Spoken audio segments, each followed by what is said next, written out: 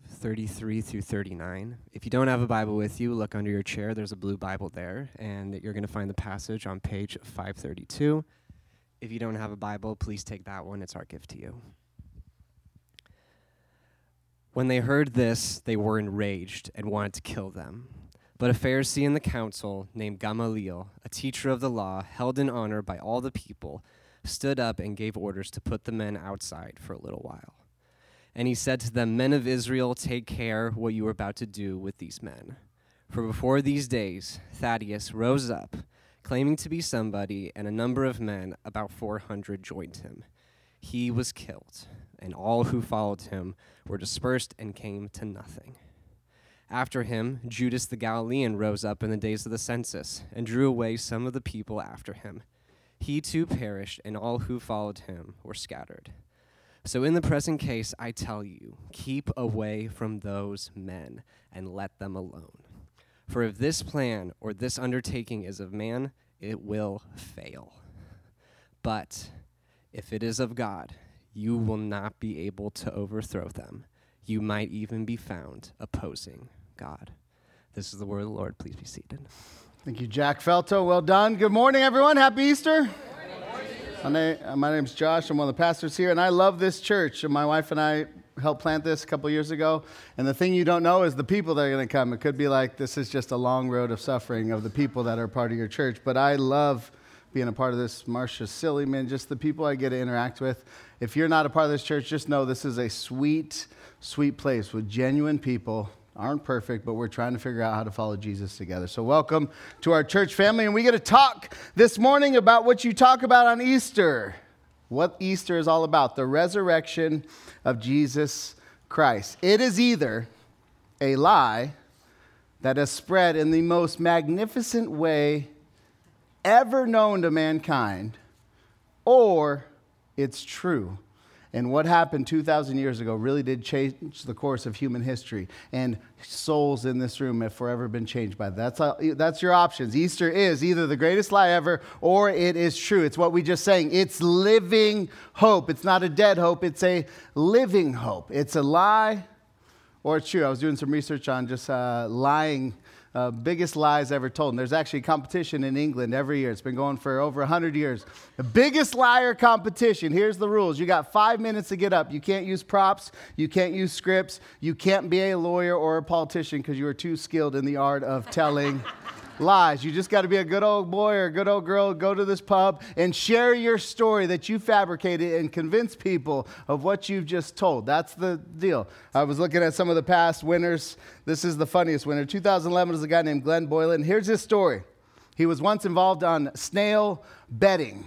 And he was involved with Prince Charles, and they were in this little cahoots of betting on snails. And Prince Charles convinced him to remove the casing off the snail so it went faster. However, that snail happened to lose in this race because there were some fixed snails that were being pushed along by battery-operated mechanisms that nobody could see. This guy, Glenn, gets up 5 minutes and spiels, and that's his story to tell.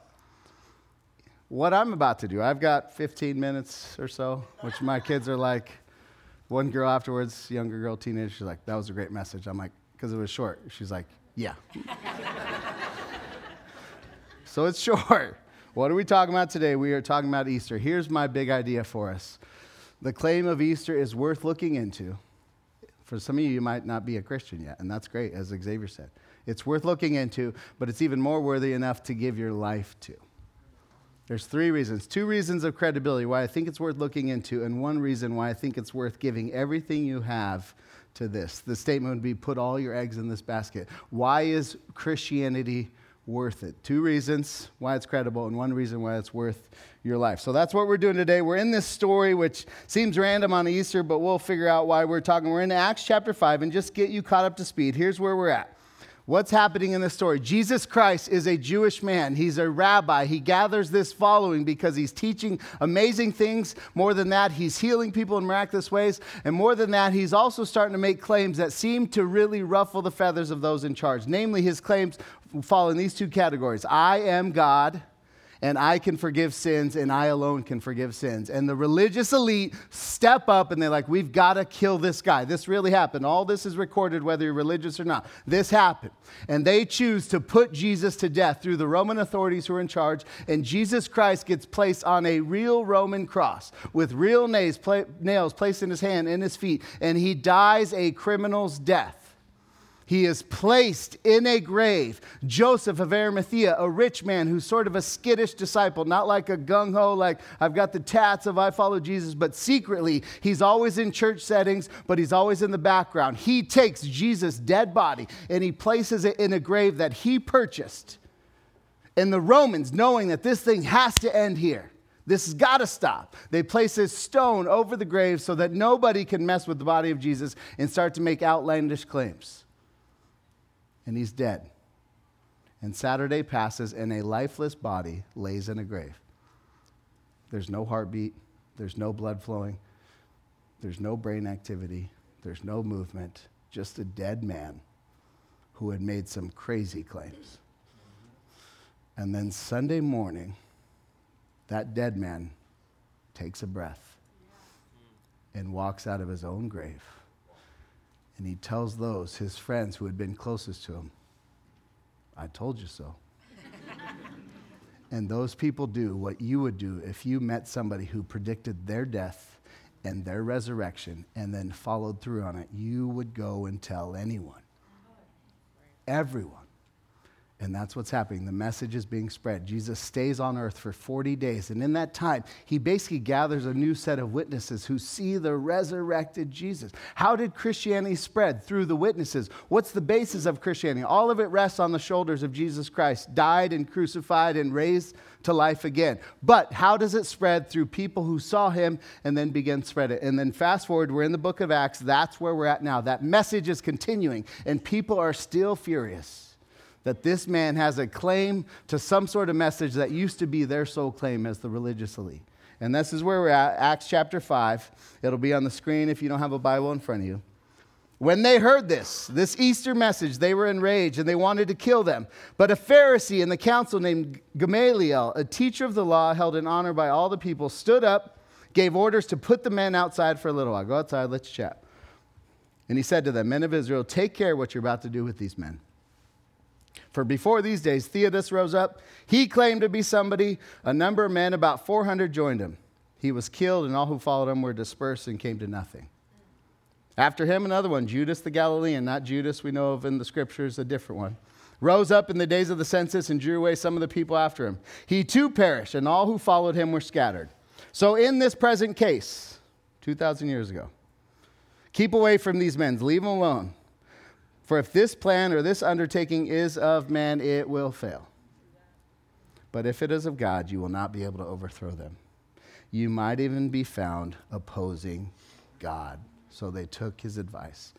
Gamaliel, not a Christian man, religious leader. We don't know what happened with his faith. He's just a wise guy, and he says, listen, here's what leave him alone. Here, you got one of two options here. If it's of man, it will fail. And then he gives very real historical examples that are recorded in Jewish writings. Josephus, a famous writer, writes about both these men.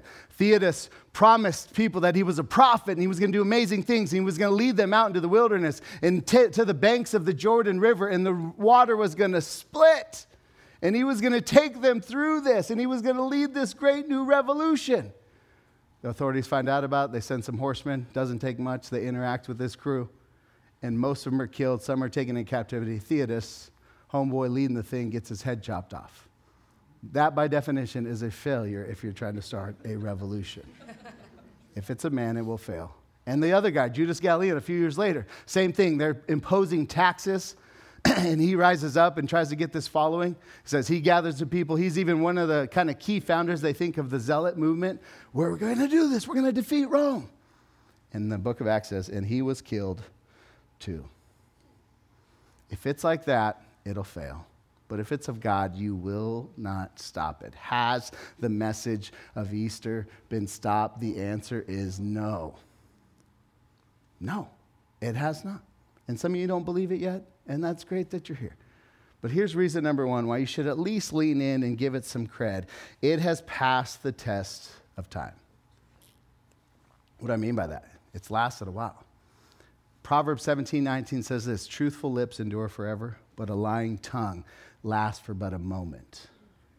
Truth will never be killed off. Lies will fall and fall and fall and fall and fall. What was Theodos telling his people? That he is going to split this river. Lie, it falls. Ponzi scheme is sort of a famous thing we talk about in business and in lying. Charles Ponzi was the first Ponzi scheme. What did he do? He promised people, I'll return your money 50%. Just give me money, and in months, you'll get 50% return. How do you do that? He was lying. He couldn't actually do it. He was using money from all the new sign-ups on the list. He's like sending his kids out like, we need more money, because he takes the new money that gets brought in to give out the payment, because they're not really making a 50% return, because nobody makes a 50% return. How long did the Ponzi scheme last? January 1920, Charles Ponzi, I got a plan. August 1920, Charles Ponzi, in jail. Truthful lips endure forever, but lying tongue will end. Christianity has lasted a very long time. Christians don't have anything to hide. We're not the only religion that's lasted a while. Just to give you some sort of insight, here's other major worldviews, religions. Hinduism has been going for 3,500 years. Started in India, 1500 BC. Judaism, Jewish faith. When did it start? If you go back to Moses, it'd be 1500 BC. If you take it back to Abraham, 2000 BC. Buddhism starts before Jesus is on the scene. Islam starts 600 years after Jesus leaves. Mormonism, very recently, 1830 AD, and mostly in the Americas, kicks off. And then Tom Cruise, one of my favorite actors, not a religion guru that I'd follow, but Scientology, 1953, kicks off. How does Christianity rank in terms of standing the test of time? I'd say pretty good.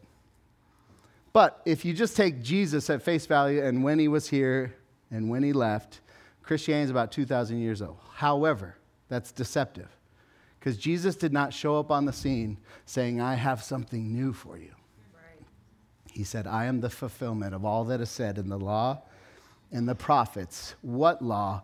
What prophets? Jewish law, Jewish prophets. He is the fulfillment, the exclamation point. He is the climax of the entire Jewish faith. Everyone who is Jewish should be looking at him saying, this is what we've been waiting for. So when did that start? Well, if you go back to Moses, he's 3,500 years in the making. If you go back to Abraham, which he takes his roots all the way back to, 4,000 years Christianity has been around. Does that prove that it's true? No. But it should make you say, Gamaliel said, if it's of God, you won't be able to overcome it. If it's of man, it will fail. Christianity has not failed yet in terms of generational passing down. Has it passed the test of time? I would say yes. But more than that, here's reason number 2. I think it's passed the test of spreadability. You're like, I've never heard that word. Yeah, me neither, till I made it up. Pastors can do that. What is spreadability, you ask? It's the ability to spread. Well done. Like, here's a funny example. So when you get married, you basically take all the myths and truths of your family of origin and you merge them with another. And then the test happens of like, which of our dads was crazier? And which truths are we going to continue on into this clan? The Watts had some stuff to say. The Giffords had some stuff to say. Aubrey and Josh get together. Who wins out in the truth battle? Here's a funny example. I used to shop with my wife, and we'd buy eggs. And I'd always want the eggs that any sane person wants is the extra large eggs. Whatever's the biggest egg, buy that one. Because you got small, medium. It's like, why is this even an option? Then you got large, and then you got extra large. Of course, get the extra large eggs. And I'm just like, no, get the medium eggs. Medium. Every time. Year after year passes. I'm like, who did I marry? And I'm shopping with her mom. I'm like, all right, we got to get the extra large eggs. She's like, ooh. I'm like, this is where the lie started. Tell me about that, Kim. I just think extra, like, those are going to be the weird chickens. And they have weird eggs. I'm like, no, they're the greatest eggs from the greatest chickens. All other chickens in these other categories are trying to get to this stage of being the extra large egg. That's a lie, Kim. It's over with. We're continuing on. So the lie of the Gifford family did not make it over into the Watt family to be passed on. That's right. That's right. Truth is similar. 2 + 2 is 4 here. 2 + 2 is 4 in Brazil. 2 + 2 is 4 in Australia. 2 + 2 is 4 in You get the point.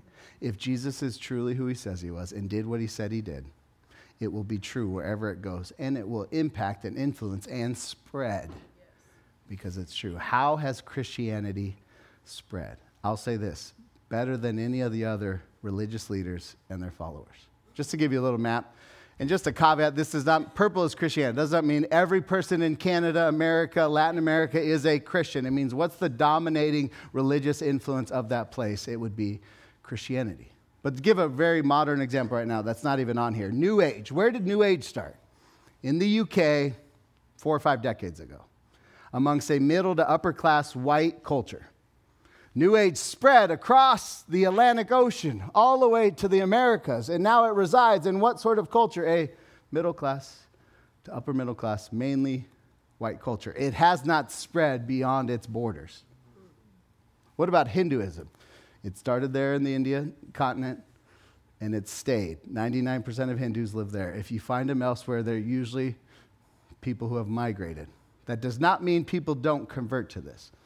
But by and large, if we're just looking at the data, and we're like, take our religious brain off and just do math analysis, India has stayed where it started. Buddhism has stayed primarily where it started. 99% of Buddhists are in Asia. China, that other chunk of color there is the non-religious, the atheists. China has the biggest chunk of non-Christian, atheist proclaiming people in the world. What about the green in the middle? That's Islam. Where did Islam start? Muhammad started it in Saudi Arabia, North Africa, and it spread to North Africa and a little bit into the Middle East. And now most of the Muslims you have are in that section. Just a note, just so you know I'm telling the truth, Islam is the fastest growing religion in the world, but primarily through birth rate, meaning they actually have kids like Christians and Catholics used to have kids. They're having more kids, so they're spreading. But culturally, they have not gotten far past the two main sort of continent cultural backgrounds they started in. But what about Christianity? Where did it start? With some Jewish poor fishermen in the Middle East speaking a language none of us speak, and then it spreads to the other parts of Asia and North Africa. And then it spreads and blows up in Europe. And then it goes across the seas and it blows up in North America. And then South America, it blows up. The Muslim population in Latin America, South America is less than 0.1%. It's in Australia. It still hasn't made, the smallest dent is made is in China, in parts of Asia. Does this prove that Christianity is true? No. There's a theory in business, black swan theory. Back in the day, there was only white swans. And somebody said, you know what? Swans are only white. And then how do we prove that swans are only white? Here's what more simplistic minds would say. Well, every time they saw a white swan, they say, see, therefore, swans are only white. And they'd say, no. Seeing something that already confirms your bias does not prove that it's true. It just means you got another data point in your direction. With Christianity, that does not prove that it's true. Because here's what I think, and a lot of historians and a lot of people watching sort of the spread of religion would say, is the next big influx of Christians, the influence is going to be in China. It's going to put a dent there. Say Christianity goes into China and China becomes a largely Christian nation. Does that prove that it's true? Not necessarily. But it makes you go, there's some credibility to this. It seems to have spread to every major continent, language, cultural background possible. 2 reasons for credibility, but here's the third and the most important. Reason number 3 is the message has not changed, the need has not changed. What was the original message of Easter? Let's read it on the screen here. This is the end of Luke, but on the first day of the week, at early dawn, they, being the ladies, Mary, Martha, Joanna, went to the tomb, taking the spices they had prepared. And they found the stone rolled away from the tomb. But when they went in, they did not find the body of the Lord Jesus. When they were perplexed about this, behold, 2 men stood them in dazzling apparel. And as they were frightened, bowed their faces to the ground, the men said to them, why do you seek the living among the dead? He is not here, but has risen. Remember how he told you this while he was still in Galilee. The first Easter message is a couple of women going to find their dead best friend and teacher, and he is gone. He is risen. And they go out, and those women bring the first Easter message to any human ears ever. What happened at Easter? Jesus Christ was a Messiah claimed to be Messiah, lived a perfect life. And for that, he was placed on a Roman cross, as we talked about at the beginning. He was placed in a very real grave. Saturday, he was dead. And at some point Sunday, he takes a breath and walks out, and the message begins to spread. Here's what I know about humans. We have sort of mastered death in a lot of ways. Like, it's not overly surprising, even the act of it. Like, I've seen one person pass, my grandma. I'm in there, my grandpa in hospice, and the nurses explain exactly what's going to happen. Here's what's going to happen with her breath. Here's what's going to happen here. Here's what's going to happen here. And her last breath is going to be a lot of labor, and she'll go. And I remember, like, wow, what they said it happened exactly like they said it would happen. Here's what was not waiting for Jesus in his tomb. Any professional saying, all right, here's how this is going to happen. Here's how a dead man takes his first breath after death. I've seen it before. It goes like this.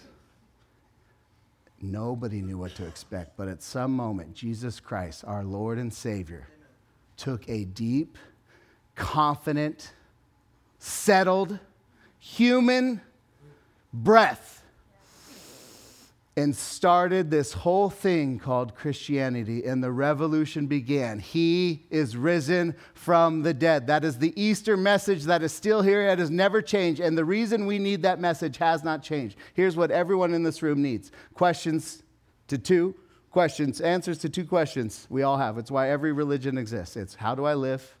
And I might even add fully. How do I live life to the fullest? And here's the other one. How do I die? And I would add confidently. I don't know what your answers are. I talk to a lot of people who are okay with chintzy answers to those two questions, especially the second. Here's what that first message of Easter got out in the early church. Here's what they said. The God of our fathers has raised Jesus, whom you killed, hanging him on a tree. Verse 31, here's the so what of what Jesus is now. God exalted him at his right hand as leader and savior to give repentance to Israel and the forgiveness of sins. And we now are witnesses to these things. And so is the Holy Spirit, whom God has given to those who obey him. What is Jesus now that he has risen from the dead? I love the simplicity in verse 31. He is the leader. Who's your leader? Other words, when that word is used in the New Testament, I love this. It's founder. Who founded all this? Other times it's author. Who is the author of all this? Who is the author of your life? Jesus Christ is the leader. He's the only one to be placed in his own grave and walk out of his own grave. He is the leader. And we gather each week to remind ourselves that he's our leader. But more than that, he is our Savior. Meaning we all will face death one day. And we face death for the same reason Adam, our first father, faced it, because we're all sinners. And sin entered through one man, Adam, and now sin has spread to every man. So now every man, every woman is a sinner. And by and large, we now receive sin and we die because of our sin. What is your hope on this Easter for facing death with any confidence? Those first people would say, I met a guy who predicted his own death and his resurrection. And he is the leader and the savior of the world. That's our hope, church. If you don't have that hope, very simply, the Apostle Paul would give you this. Here's what he says. If you confess with your mouth that Jesus is Lord, your leader. Jesus, lead me. If you confess that, I want to follow you, Jesus. But then he goes on, comma, and if you believe in your heart. What do you have to believe in your heart? What do you have to believe? And if you believe that he was raised from the dead, then you will be safe. That's it. Every person who claims to be a Christian in this room, how it happened is that at some moment you said, I want to follow you, and I believe in my heart that you are the Savior of the world. Christians, amen? Yep. That's why we gather. Easter has not changed, will not change. We are waiting for the better Easter when he comes back to make all things new. Let's pray together.